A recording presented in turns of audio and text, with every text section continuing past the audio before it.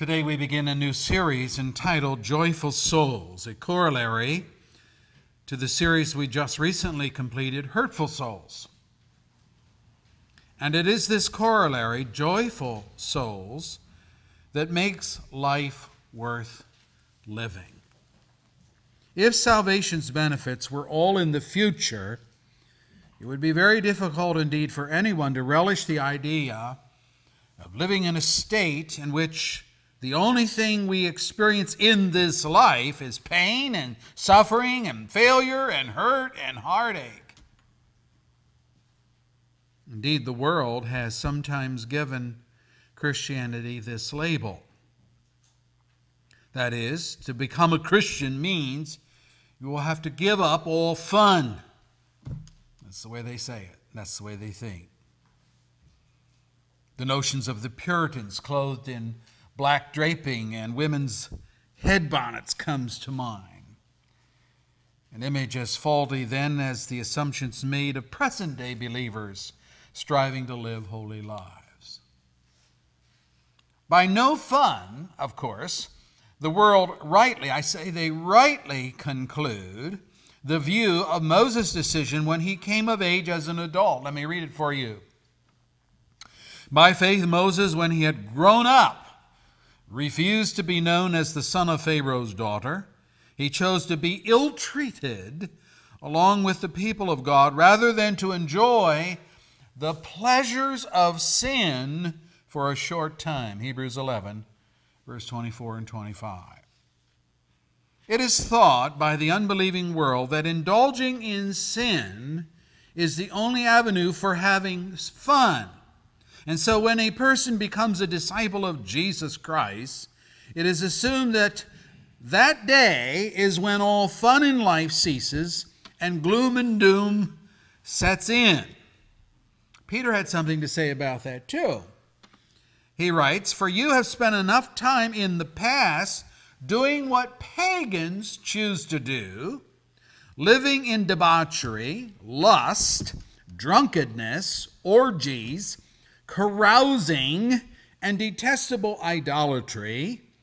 They think it strange that you do not plunge with them into the same flood of dissipation or self-indulgence or indecency, and they heap abuse on you." 1 Peter 3, or for chapter 4 rather, verse 3, verse 4. When I was growing up and became part of the neighborhood teens. Now, not necessarily a gang, but, the kids that hung around together in the neighborhood.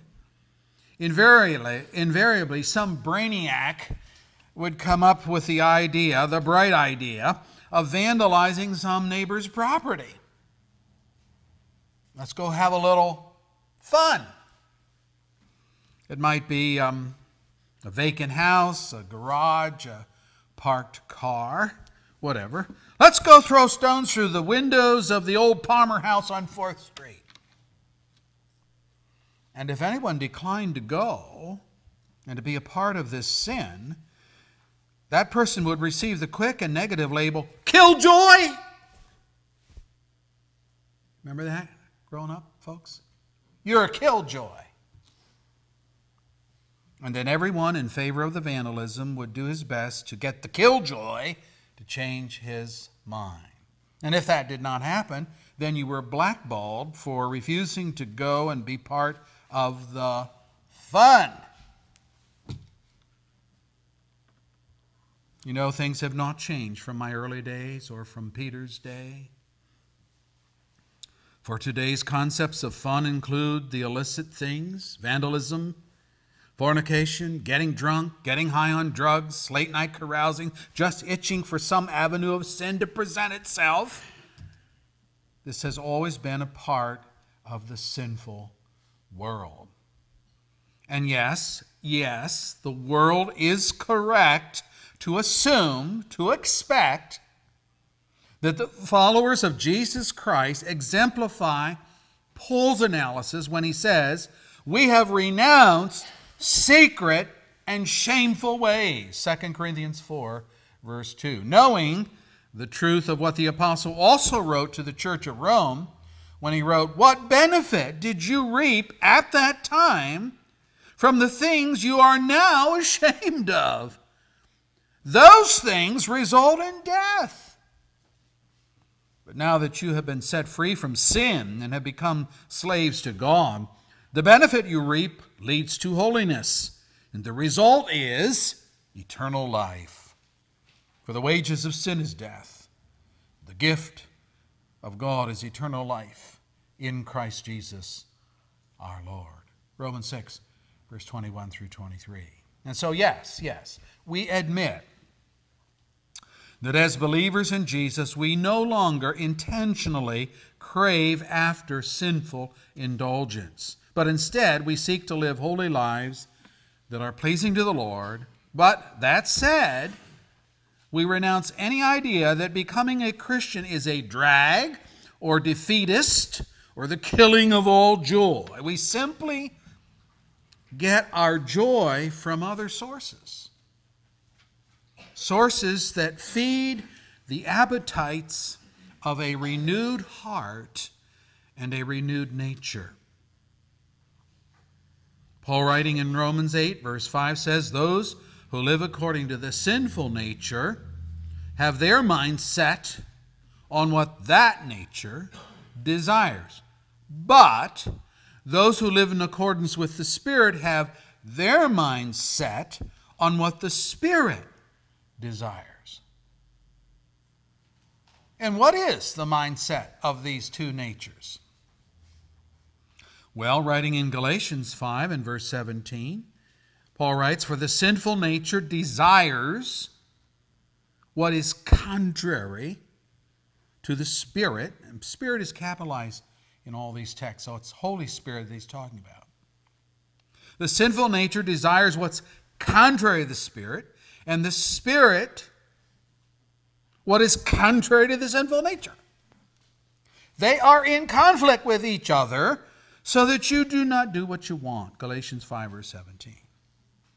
And if you read further on in the context, it shows how these two opposing natures pan out. Let me read it for you.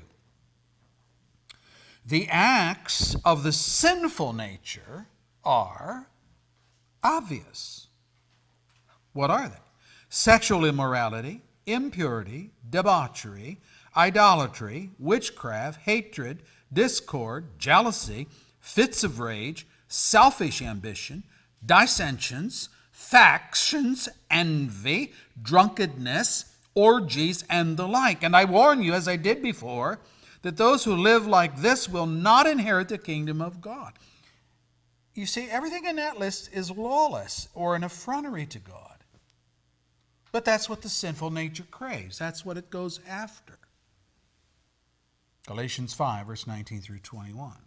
Now, by way of contrast, the text goes on to say, "But the fruit of the Spirit is love, joy, peace, patience, kindness, goodness, faithfulness, gentleness, self-control, and against such things there is no law." So he's saying, none of these things are lawless. There's no law against any of those.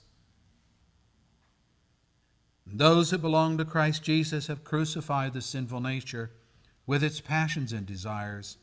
And since we live by the Spirit, let us keep in step with the Spirit. Galatians 5, verse 20 through 22 and following. Now, when you read something like that, it's obvious that no two more obvious polar opposites could be found. But did you notice that in the listing of the life in the Spirit, Paul's second trait was joy. Love is supreme, 1 Corinthians 13. Without love, none of these other things fall into place. But love, then joy. Joy. But the joy spoken of is not the joy, it is not the pleasure of sin, but the joy of obeying God and receiving His approval, His grace, and most importantly, through Christ Jesus, the law of the Spirit of life has set me free from the law of sin and death. Romans 8, verse 2.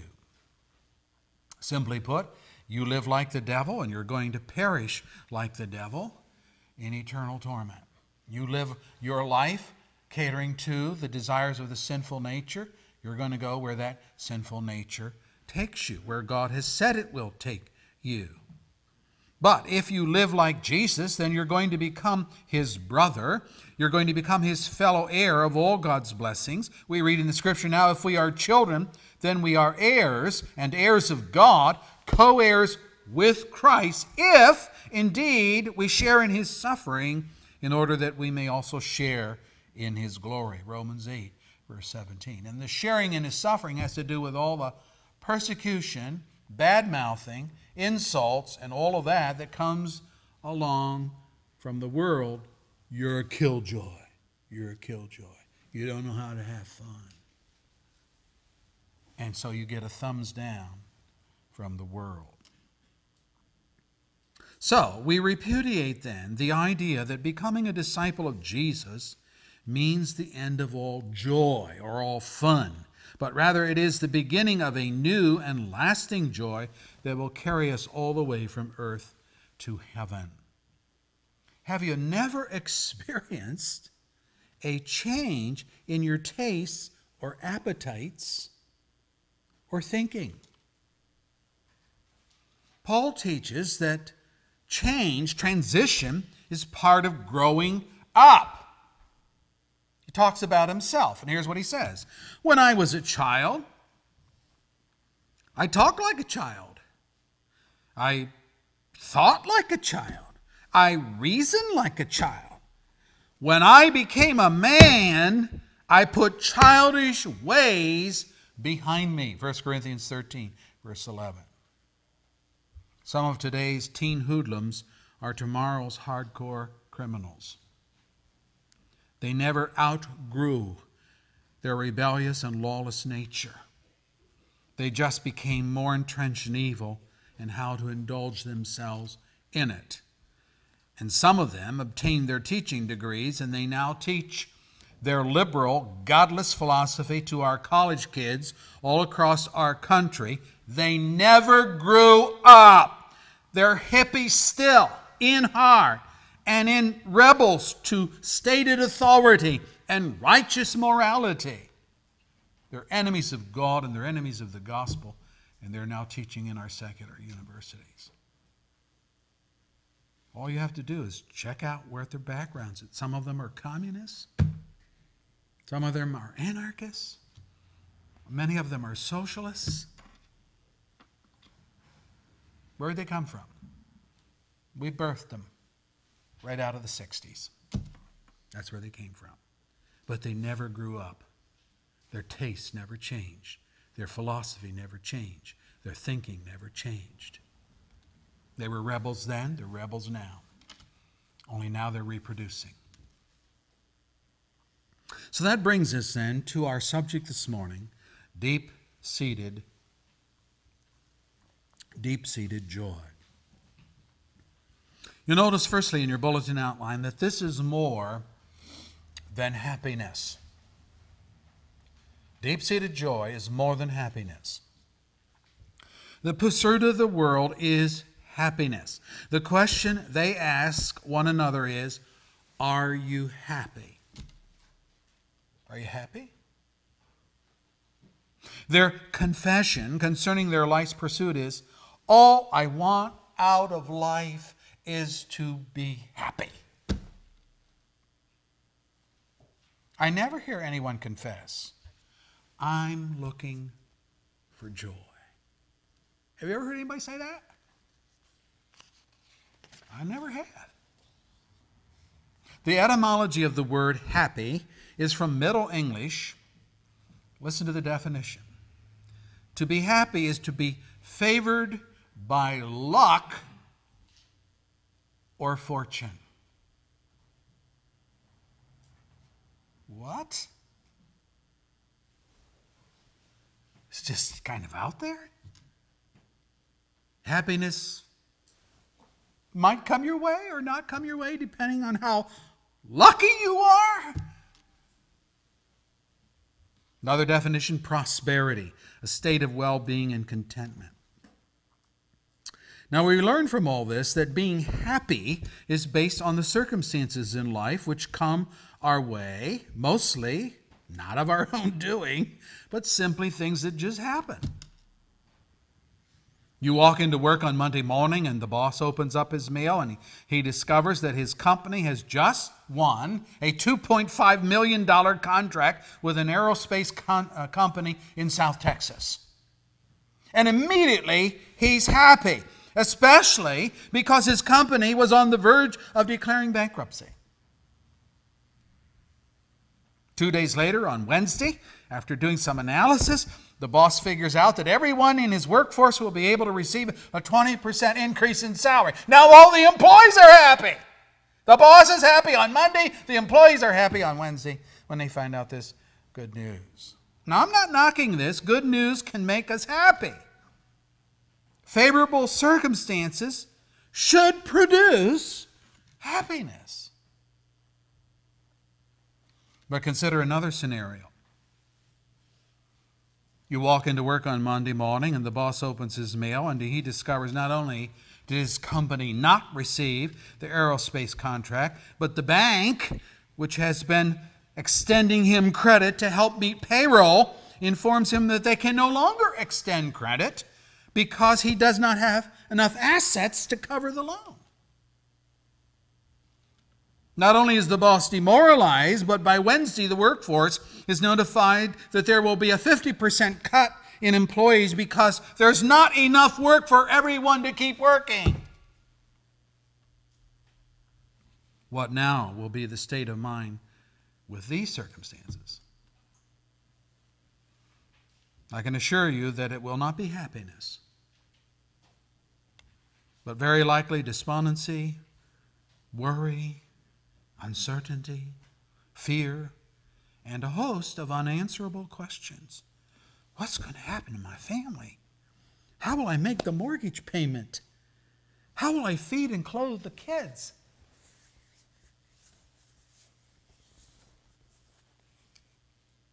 Happiness, brethren, is based on circumstances, favorable circumstances, things that make people smile.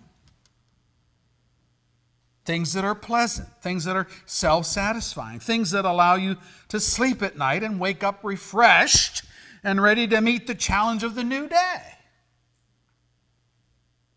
Now, if you are an evil person, what makes you happy might be the fact that you embezzled $50,000 from the company by fudging the books and you got away with it. Or happiness might be as simple as a new dress for your birthday and dinner out to your favorite restaurant. Right, ladies? Some of you are shaking your heads. Some are saying, when's the last time he got you a new dress? Yeah, I know, I got it. But what all of these definitions have in common is that happiness is contingent upon your circumstances, either good or bad, and how you relate to them. You can talk to a backwoods mountain man who lives alone in the hills of Montana, subsisting on moose meat for food and beaver pelts for clothing, and he will tell you that he's very happy with his life. Wouldn't change a thing. Likes living in the outdoors, loves being alone. He's happy with his own thoughts. Gets to see people twice a year. Or you could talk with a debutante who has a career in modeling, making 6 figures a year, living in a penthouse in New York City, and yet she may be miserable and lonely and frustrated, in constant agony of soul because she has concluded that money, which she's got lots of, isn't enough to make her happy.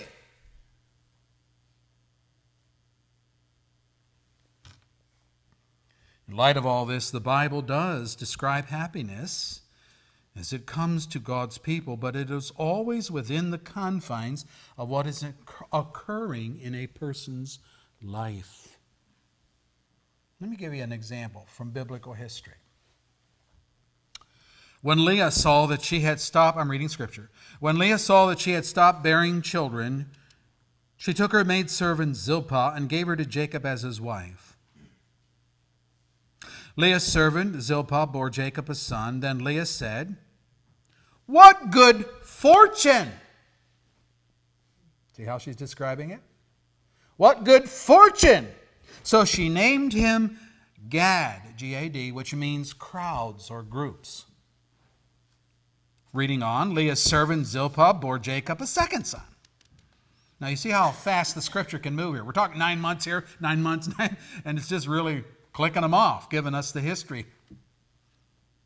Leah's servant Zilpah bore Jacob a second son. Then Leah said, "How happy I am! The women will call me happy." So she named him Asher, which means, you guessed it, happy. Genesis 30, verses 9 through 13. You see, circumstances making her happy.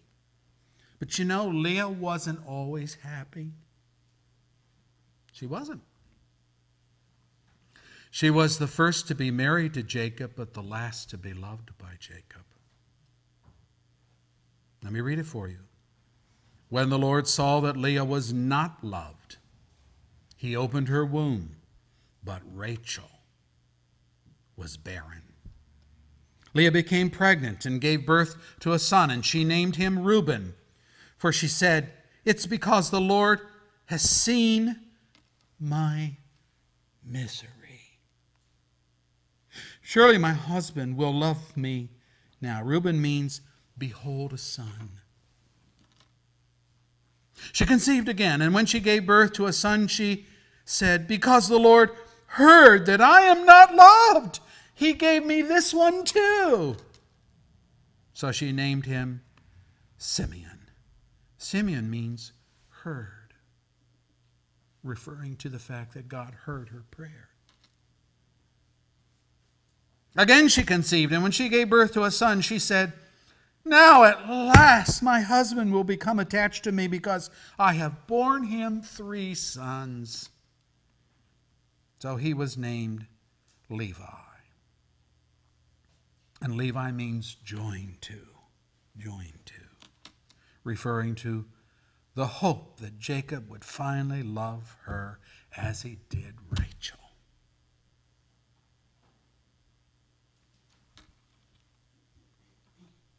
She had one more son named Judah, which means praised. Judah became the head of the line through whom the Christ would come. What does the scripture say? The Bible says God settles the barren woman in her home as a happy mother of children. Praise the Lord. Psalm 113, verse 9. That's what he was doing for Leah, because he saw she was not loved by Jacob. Solomon speaks of the worker. We're all workers, right? And here's what he says. Moreover, when God gives any man wealth and possession and enables him to enjoy them, to accept his lot and be happy in his work, this is a gift of God. Ecclesiastes 5, verse 19. He even commands us, when times are good, be happy. He goes on, but when times are bad, consider, God has made the one as well as the other. Therefore, a man cannot discover anything about his future. Ecclesiastes 7, verse 14. Now, by stating that God is in both the good times and the bad times, Solomon is pointing us to something deeper and more lasting than happiness. Things are good? Be happy. Things are bad? Well, okay. But don't forget, God is the author of both. Oh, God is in both? He's in the bad times? What is this something that's deeper? Something which God is to be looked to for solace. Well, that something to which he alludes is the joy of knowing the one in whose hands is our present circumstances, be they happy or unpleasant, and the certainty of our future, which no man knows but God knows. Now this is a good place to define what joy is. Happiness, happenstance, circumstance. That's what happiness is. What's joy? The Greek term means an inner calm or delight, and I like the secondary statement here, contemplative gladness of heart. Oh, whoa, contemplative. After you have thought through something, you take an inner delight and gladness in it. External things can be used by God to bring joy into your life, but the joy itself is an internal reality that is not intrinsically tied to the external circumstance. The external circumstance we're going to see in a few moments might be horrific, and yet a person can still have joy because joy isn't based on the external circumstances. And that's the next point in your outline, that joy is not in the temporal. It's not in the temporal. Happiness is in the temporal, in the here and now, but joy is not. And so we've learned thus far that happiness is attached to happenstance, those circumstances which come our way in life. The world thinks these things come our way by chance or fortune, whereas we believe that God is the author of all the events that come our way, be they good or bad. Circumstances do not rule over God, but He rules over them and governs the outcomes.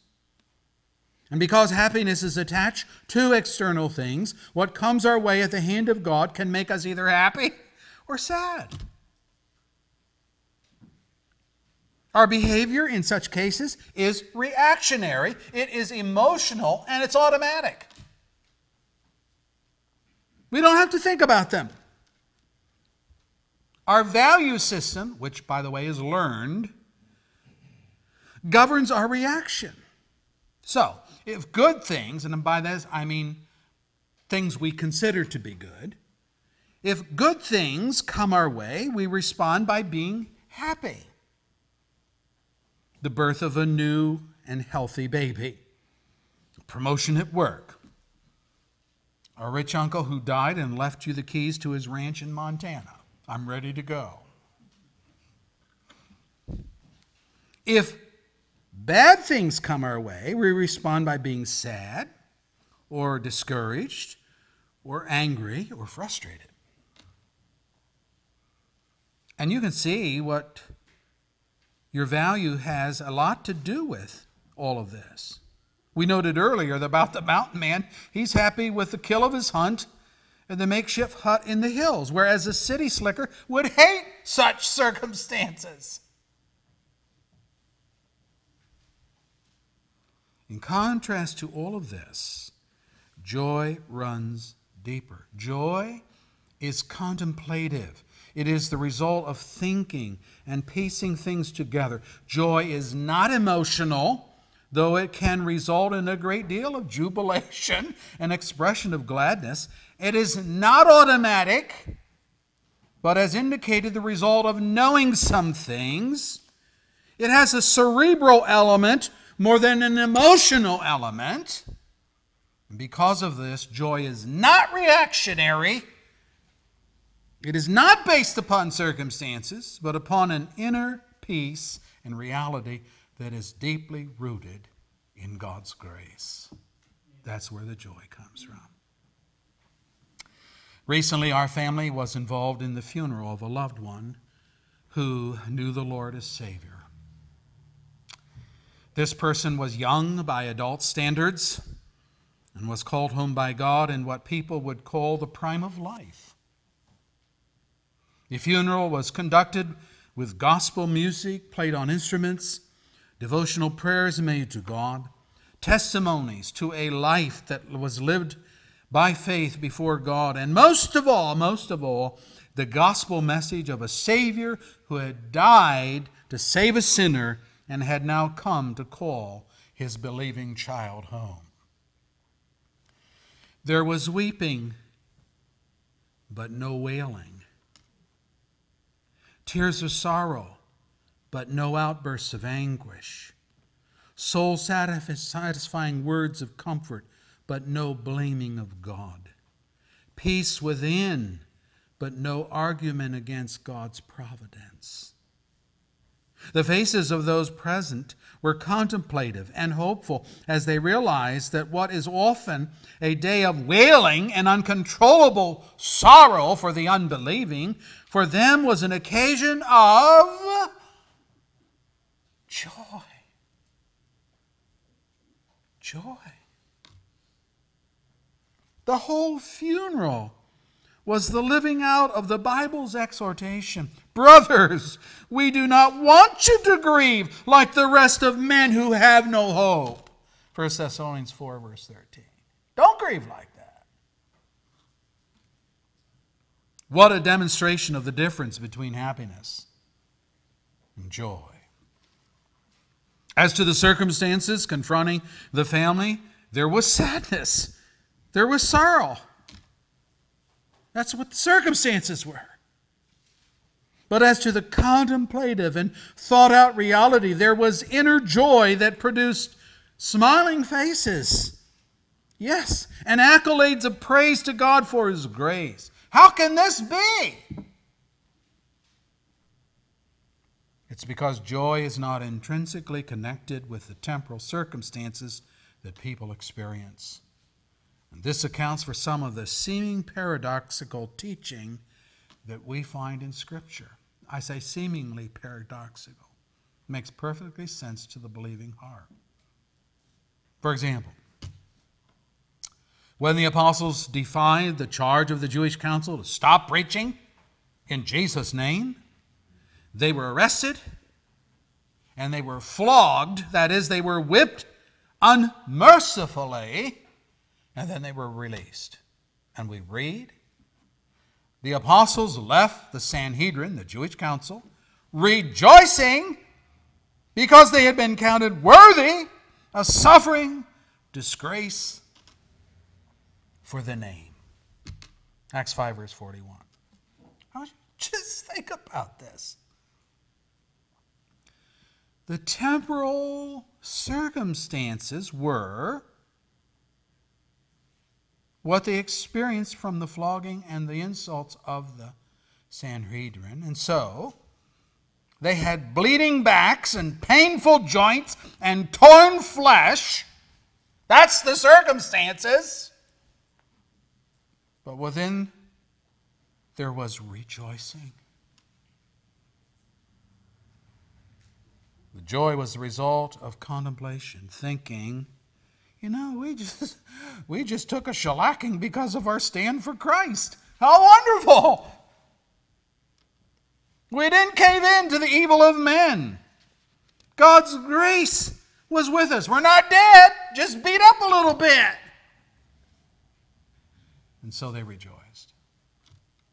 Oh, and incidentally, they went right back to the temple where they were told not to go. And the next day, they were found there preaching again in Jesus' name.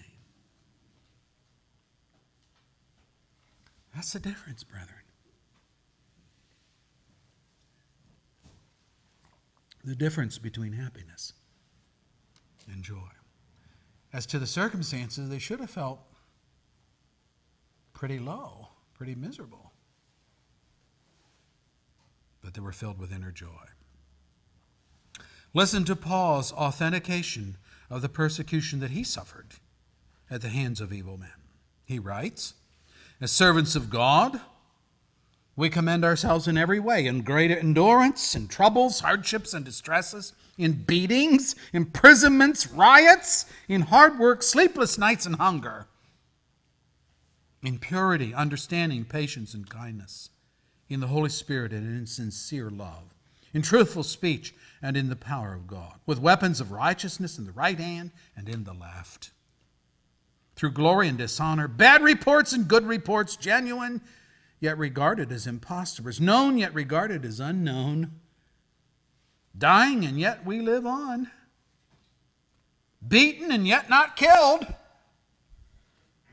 sorrowful, now notice, sorrowful, yet always rejoicing, poor, yet making many rich, having nothing and yet possessing everything. 2 Corinthians 6, 4 through 10. You read through this list, and I'm telling you, there is enough temporal pain and reversal here to crush any man and send him into deep depression and complaint against God. But Paul is full of joy. Not because what happened to him was fun to go through, not because he was a sadist who loved pain, but because he could see God in the trials. And he understood Jesus' words, "Blessed are you when people insult you, persecute you, and falsely say all kinds of evil against you because of me. Rejoice and be glad, because great is your reward in heaven. For in the same way they persecuted the prophets who were before you." Matthew 5, verse 11 and 12. Joy, brethren, transcends temporal circumstances. And so you have these seeming paradoxical statements of people suffering all kinds of adverse circumstances in the Scripture. And yet they speak of joy, rejoicing, and all of those things through those bad, rotten things that were done to them. That brings us then to joy's root and joy's branches. What's the root of joy? Well, the kind of joy we've been talking about. Chapter 1 of 1 Thessalonians, verse 4 and following says, "For we know, brothers, loved by God, that he has chosen you, because our gospel came to you not simply with words, but also with power, with the Holy Spirit, and with deep conviction. You know how we lived among you for your sake. You became imitators of us and of the Lord. In spite of severe suffering, you welcomed the message with what? The joy given by the Holy Spirit." There you have it. This kind of joy that we're talking about is not the jollies the world comes up with. It's the real deep-seated joy that can look through severe suffering, he says, you guys went through, but you had joy given by the Holy Spirit. Jesus prayed after the successful preaching tour of his disciples, and here it is. At that time, Jesus, full of joy through the Holy Spirit, said, "I praise you, Father, Lord of heaven and earth, because you have hidden these things from the wise and learned and revealed them to little children. Yes, Father, for this was your good pleasure." Luke 10, verse 21. Jesus' joy was through the Spirit. So it should not surprise us to hear Paul exhort the believers at Philippi, "Rejoice in the Lord always." I'll say it again, rejoice. "Let your gentleness be evident to all. The Lord is near. Do not be anxious about anything." That's what circumstances do. See? Don't be anxious about anything. "But in everything, by prayer and petition, with thanksgiving, present your requests to God. And the peace of God." See, that's an outgrowth of joy. The peace of God, which transcends all understanding, will guard your hearts and your minds in Christ Jesus. Philippians 4, 4 through 7. You want to be calm of heart? You want to have peace in your heart? Rejoice in the Lord. The root of the Christian's inner joy is the Holy Spirit of God. In fact, we already noted this joy as one of the fruits of the Spirit that he brings into our lives, Galatians 5, verse 22. Now, this joy is not giddiness. It is not ribald or brazen. It's not human. It is not of the world's philosophy.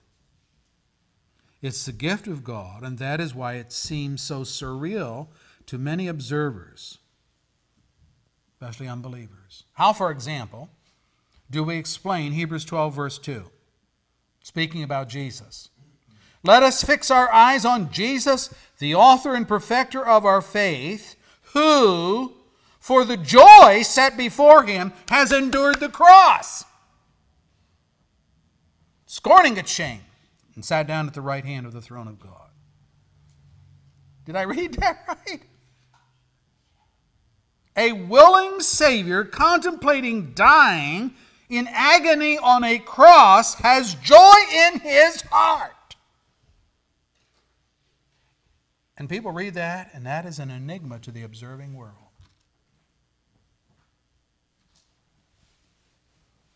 They're trying to balance that out.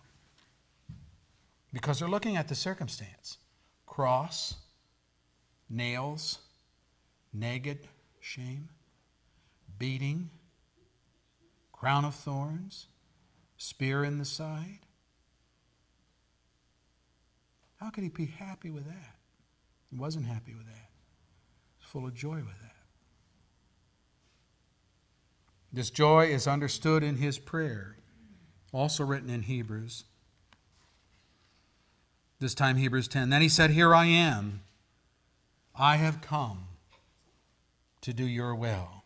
And by that will, we have been made holy through the sacrifice of the body of Jesus Christ once for all." Hebrews 10, verse 9.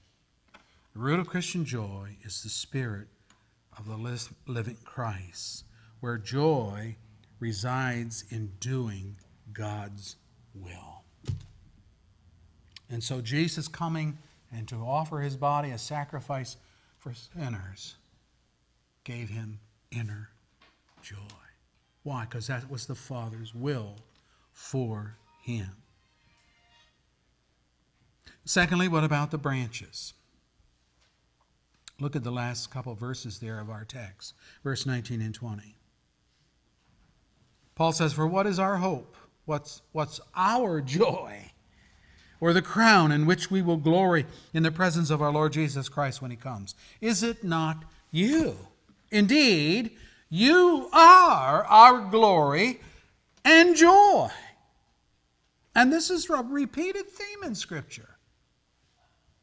"Therefore, my brothers, you whom I love and long for, my joy, my crown, that is how you should stand firm in the Lord, dear friends." Philippians 4, verse 1.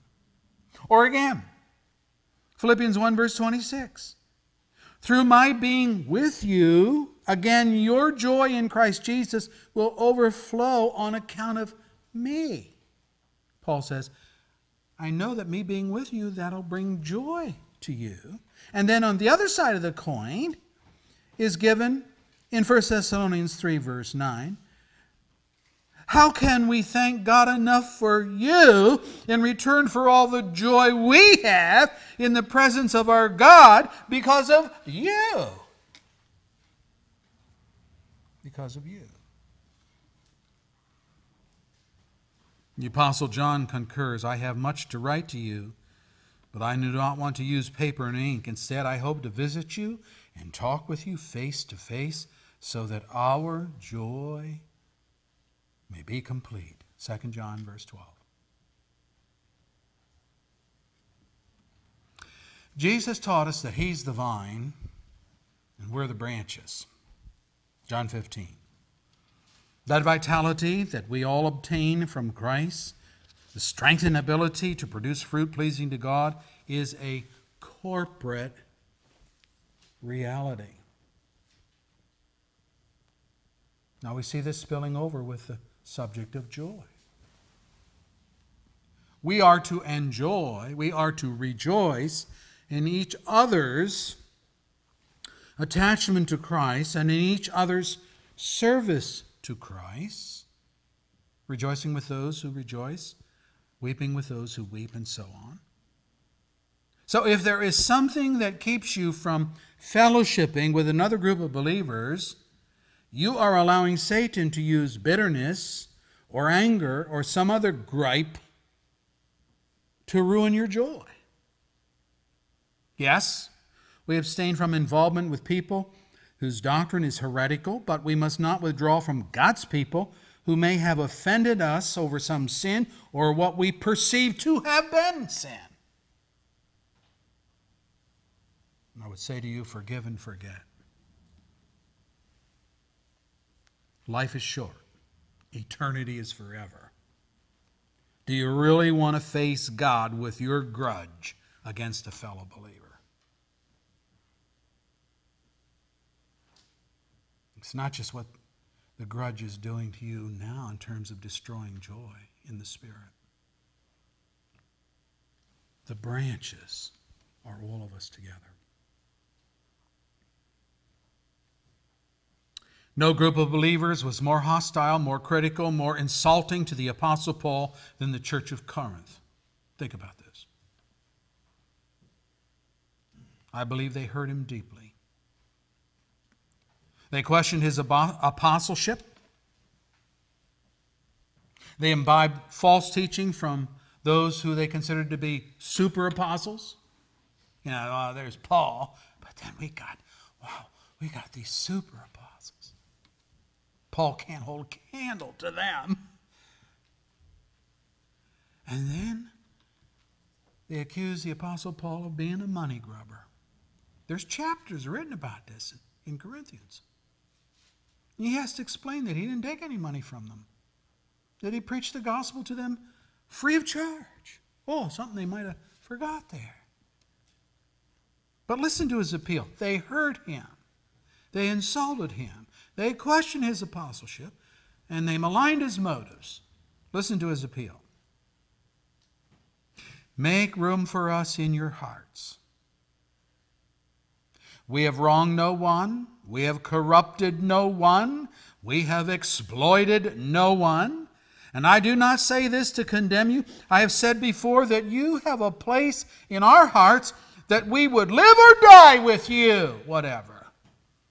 I have great confidence in you. I take great pride in you. I am greatly encouraged. In all our troubles, my joy knows no bounds. 2 Corinthians 7, verses 2 through 4. You think you've got problems with the brethren?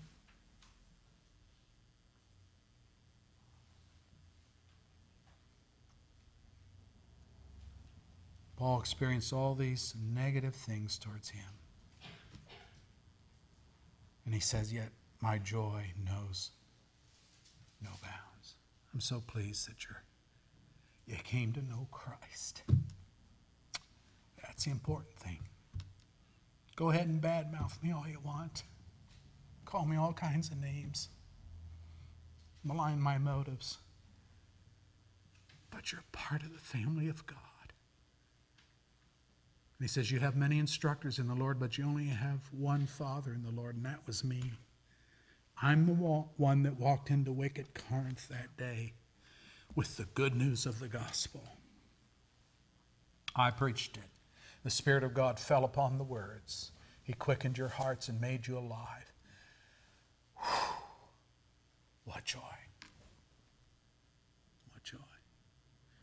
Brethren, we need to get a perspective on joy and on life that doesn't forget the corporate reality of the branches. Yeah, we have the root, who is Christ, the Spirit of Christ. But we're to have joy in the Lord because of one another. And if you cut yourself off in bitterness, you're destroying your own joy. So here it is. Christ is the root of all godly joy. And you, along with and in union with other believers of like faith, are the branches. I'm wondering if the world, when they look at Thornville Church, do they see a church full of joy? God's joy. What's growing on the end of the branches? I hope it's good fruit, not bitter. Sweet fruit. Forgive one another. Repent of your own selfishness.